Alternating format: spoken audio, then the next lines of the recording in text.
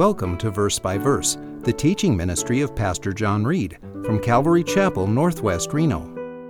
You'll want to grab your Bible and follow along, verse by verse with Pastor John. We continue through the book of Acts, chapter 15, starting at verse 22. Regroup and continue.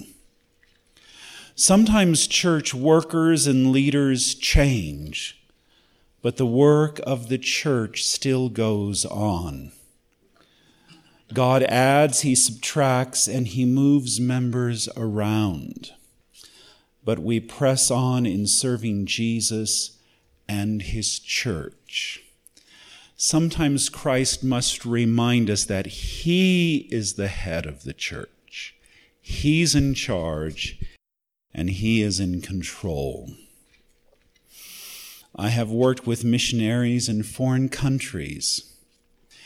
And even in mission work, like we're going to read today in the book of Acts, they're doing missions. They're starting churches in foreign countries, churches in so many cities, and churches among the Gentiles. And even in missionary work, there is conflict. And the biggest reason why missionaries leave their mission field is because of the other missionaries. Isn't that crazy?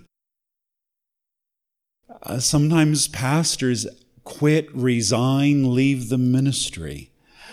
And many pastors will leave their church because of less than 5 people in their church. They could have over 100 people that love and adore them, but there can be 5 or less people that stab them and hurt them and attack them and put them down. And the pastors will get discouraged and pack up and leave. Well, we're going to see conflict today in the Holy Scriptures with some of our great disciples, that even too they are human and they have conflict. Receive God's encouraging letter. If you remember, the church has been, they've gone to headquarters, the Jerusalem Council, and they have penned a letter to the Gentile churches to encourage them, to help them, and to not be taken away from Jesus, that we are saved by grace alone, Christ alone, faith alone. And it's not through good works. It's not religion. It is relationship. Verse 22. Then it seemed good to the apostles and the elders. This is the Jerusalem Council, right, who has penned this letter, with the whole church to choose men from among them to send to Antioch. Antioch has become our missionary headquarters, especially to the Gentiles. It is a powerful church with powerful missionaries. With Paul and Barnabas, Judas called Barsabas, and Silas, leading men among the brethren. So the head church, the Jerusalem Council, has chosen 2 powerful, a dynamic duo to send with the letter, to teach them, and preach, to encourage the church with their struggles of what has come up. Verse 23. And they sent this letter by them. Here is the letter that they wrote. The apostles and the brethren who are elders, in other words, the Jerusalem Council, to the brethren in Antioch and Syria and Cilicia, who are from the Gentiles, greetings. We write to the newly formed Gentile churches. We write to this important key church in Antioch. We greet you. 24. Since we have heard that some of our number, to whom we gave no instruction, have disturbed you with their words, upsetting your soul. Well, what has happened was there were Pharisees from Judaism who got saved. They became Christians and they joined the church. But they had baggage from their past and from their past religion of Judaism. And they were telling the churches, Jesus is not enough. You must be circumcised. You must keep the law. You must perform the rituals of the Jewish faith and religion. And they were getting Christians confused and disturbed, and they were like a cult, if you will, telling you got to do these good works in order to be saved. And so the leadership wants to fill the void and the vacuum by writing this letter and saying, no, it's Jesus only. It's grace only. Jesus has done the work on the cross. You cannot add to his work. You are not saved through good works. So they're bringing calm and peace because the church is in confusion. 25.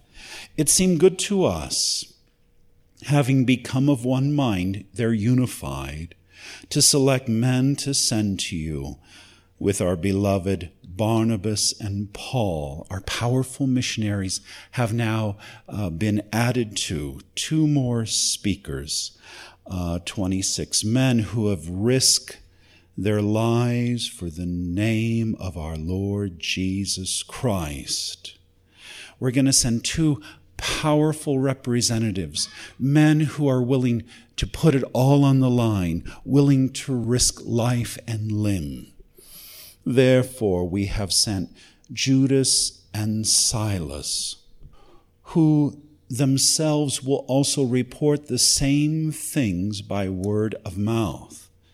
So we give them this letter, and also they will be our personal representatives. They will preach and teach Jesus and not works. And they will also teach you about holiness. Verse 28.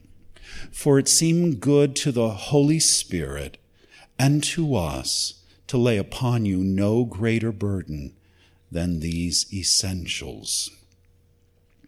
We are in agreement with the Holy Spirit.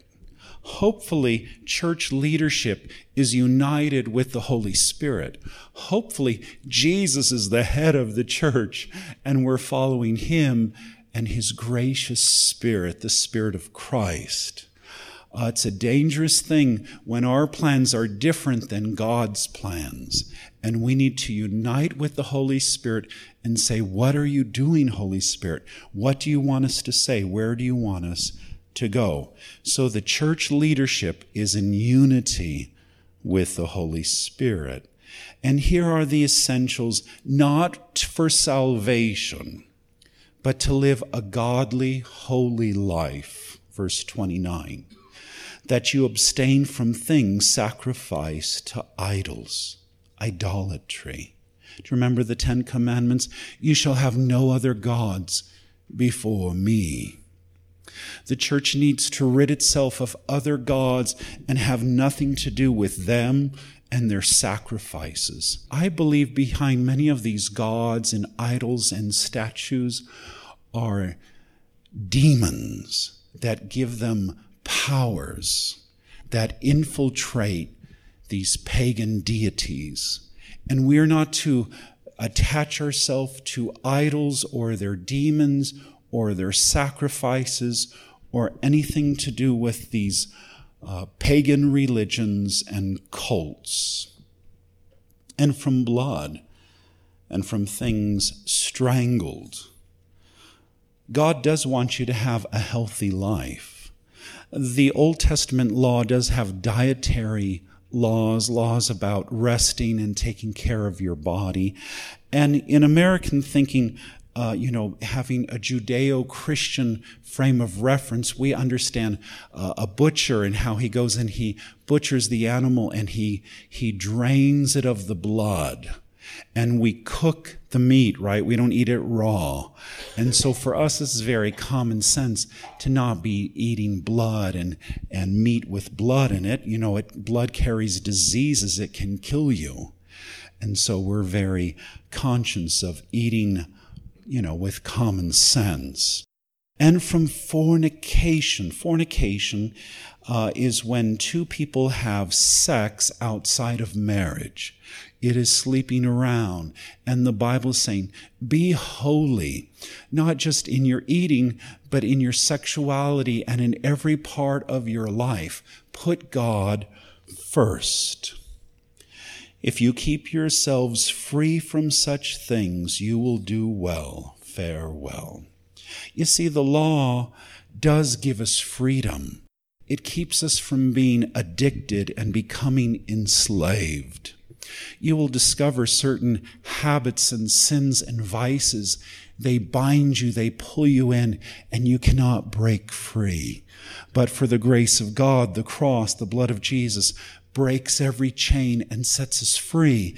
And he's giving the church holiness so that they will not be slaves to sin. You see this? To set you free. Jesus said, "My yoke is easy and my burden is light." Sometimes man and religions will put burdens on you and pressures on you, but Jesus has come to set us free. And actually, Christianity is very freeing. It's not rules and legalism and judgment and condemnation. It's being set free through the cross, through the name of Jesus, and receiving God's grace and mercy. They are going to deliver the letter. They're going to read it, they're going to preach it, and it is a letter of encouragement. And I believe God has collected letters for you. I believe the Bible, the book of books, contains all of God's letters. The 66 books, over 40 authors, spanning millenniums, thousands of years. It is God's holy book, divinely overseen by the Holy Spirit, who breathed it, inspired it, and dictated it. Sometimes God wrote with his very finger into the tablets of stone, the 10 Commandments. The Bible is divine. It tells the futures, the prophecies. It is God who is its author. It can be trusted, and it is letters from God to us. And there are letters of encouragement, and you can feel down and discouraged and discover that there's special books of the Bible that will encourage you and lift you up, such as the Psalms, and I can identify with King David, and the whole world's against me, and I'm up and I'm down, and God, I need your presence, and shelter me under the shadow of your wings. Letters of encouragement. Keep delivering the gospel. God's work must go on. Verse 30. So when they were sent away, they went down to Antioch, and having gathered the congregation together, they delivered the letter. When they had read it, they rejoiced because of its encouragement. The church is waiting for a response. Is Christianity a religion of legalism and rules and the hundreds of Old Testament laws? Or is Christianity a religion of freedom and peace and grace? It's time to dance and celebrate because we're under grace and we're not under law. I've had friends that have joined Messianic congregations, and they've told me, it's fun, the history of the Jewish people and the laws and the celebrations and the rituals. And I said, it's kind of fun at first, but then you're going to try to follow all those hundreds of rules and laws. It's a burden, it's binding, it's overwhelming. And you will discover that in Christianity, there are some churches trying to live under the law, trying to keep all the rules, the rituals, the Jewish holidays. And after a while, it is a burden that no one can bear. Verse 32, Judas and Silas, also being prophets themselves, encouraged and strengthened the brethren with a lengthy message. They not only send the letter, but they send 2 powerful preachers, teachers, that were giving encouragement, hope, grace, mercy. 33. After they had spent time there, they were sent away from the brethren in peace to those who had sent them out. 34. But it seemed good to Silas to remain there, but Paul and Barnabas stayed in Antioch, teaching and preaching with many others also, the word of the Lord. We need to hear the Bible. I believe when you come to church, we should always crack open a Bible. I think the pastor, the preacher, the teacher should be giving the Word of God. I feel if you go to a Bible study or a church service and you never open a Bible, maybe you heard good jokes, good stories, you felt good, but you didn't hear God's voice. Unless we read from the Scriptures, God is not speaking. So the Bible is essential to the church. I stand upon the Word of God. They are faithful messengers. Do you see our missionaries? They're always giving the Word of God, a scripture verse, a message. What does Jesus say? Faithful to deliver. I think of the famous Pony Express riders. Do you know they have a statue fountain at Legends at the outdoor mall there in Sparks of the Pony Express rider? He's on his horse. He's got his satchel with the mail. The mail must be delivered. The messages, the words, the letters. It is the motto of the postman, right? Neither snow, nor rain, nor heat, nor gloom of night stays these couriers from their swift completion of their appointed rounds. The mail must be delivered, yes? I think of the famous circuit preachers, circuit riding preachers. In cowboy days, the old preachers would have 3 or 4 or 5 churches in these little tiny western towns. And they'd get on their horse and they go from church to church and do multiple services, doing their circuit. And they were faithful. They'd go through the snow. They'd go through the hot desert because the people were waiting for the preacher to arrive and deliver God's mail. Yes, a word from the Lord. Breakups cause new unions. It's sad that Christians would fight and break and churches would split and ministries would close and people not get along. But it happens, verse 36. After some days, Paul said to Barnabas, "Let us return and visit the brethren in every city in which we proclaim the word of the Lord and see how they are." You see, Paul's idea is let's do follow-up. We've started all these new churches. We've planted new groups. And now we got to do the circuit, do the circle, go back and visit all of them. Are they being faithful? Are they still having services? Are they still praying and reading the word? Are they teaching?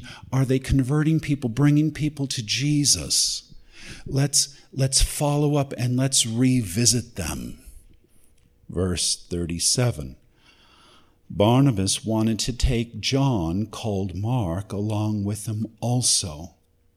But Paul kept insisting that they should not take him along, who had deserted them in Pamphylia and had not gone with them to the work. Well, I want John Mark to come. John Mark? That little weasel? He's too young. He's immature. He's not a strong Christian. He was crying for home. He abandoned us. He wanted to go back. I'm sick of him. He's never joining our ministry again. No, never. Well, I think we should give him grace and forgiveness. And he's older and he's stronger. And I think he'll be a good missionary. No, I refuse. I'll never accept John Mark. 39, and there occurred such a sharp disagreement that they separated from one another. And Barnabas took Mark, or John Mark, with him and sailed away to Cyprus. John Mark is the mark of the Gospel of Mark. Some people think he was one of the apostles. No, he's different. This is John Mark here. He's like this baby Christian that's maturing and he's growing and he's a missionary. And John Mark later is going to be a faithful missionary and he's going to link up with Peter. And Peter's going to tell John Mark all the stories of Jesus and his powerful ministry. And John Mark is going to write the Gospel of Mark. See, some people were ready to throw him out and give up on him and kick him out. We'd lose the Gospel of Mark, you know. God gives second chances. Maybe you gave up, you quit, you hightailed it out. But then you get back up and you're like, you know what? God, I'm going to follow your calling. I'm going to come back to church. I'm going to be your missionary again. I'm going to be your witness. Yeah, I failed you, I abandoned you, but I've come back. We got to accept them back. We have to forgive. Verse 40, but Paul chose Silas and left, being committed to the brethren and to the grace of the Lord. So our partnership breaks up. They split and they gain new partners. So instead of one team, now we have two. A split is a horrible thing. When a church splits, when a ministry fails, when missionaries give up, when a pastor leaves the ministry, when Christians fall away from the Lord. And I say, get back up, regroup, reunite. God's work must continue. God will give you the grace, the forgiveness. I've been there. I remember one pastor, I was an associate pastor and we got a new senior pastor, and he just pushed me right out of the church. And I just was, oh my gosh, hurt and pain and loss. And it was my family. And I dare not tell the church what had happened. It would have split the church. So I told the church, God is sending me on. And I'm going to Calvary Chapel Bible College. No, why are you really leaving us? Because God is sending me to Bible college. And it's weird how God can use something so tragic and redeem it and to make it into something better. And going to Bible college was like going to heaven, up in the mountains and learning and growing. And it was a dream come true. And then when I graduated from Bible college, I went back into the ministry stronger and equipped and educated and trained. And God used that. So even though something bad can happen, God has the power to turn it into good. That breakup, that divorce, that firing, when you got thrown out of the house, that move, they all moved away. Something tragic, horrible happened, and you have the pain and the loss and the grief. I understand. God can heal that. Sometimes it takes years. I've been there. Viewing the body, closing the casket, burying loved ones. Been there, done that, But over time, God can heal. He can restore. That breakup at that church, the split, God can heal. He can do miracles. And He has a plan and a purpose. And we do not follow the church. We do not follow men. We follow Jesus. Wherever He leads, I'll go. I had to learn that lesson a few times. 41. And he was traveling through Syria and Cilicia, strengthening the churches, continuing the ministry. Sometimes, our spiritual army gets blown up and we regroup. You still alive? Come on. We're reforming the group. We're going back into battle. Oh, I don't know if I should mention the movie. It did have foul language. It was Fury with Brad Pitt. It was a bloody, gruesome World War II movie where he was the captain of a tank. And they'd get blown up and beat up, and their tank would, was blown to smithereens. And they're like, come on, we're going to fight the Nazis. We're going to blow away that SS troop that's coming in. Yeah, there's 200 and some of them and 6 of us, but we're going to knock them out.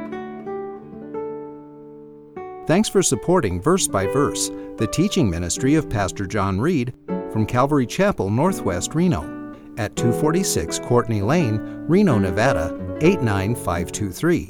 Our phone number is 775-746-4567, and our webpage is calvaryreno.com. You're always welcome to join our services.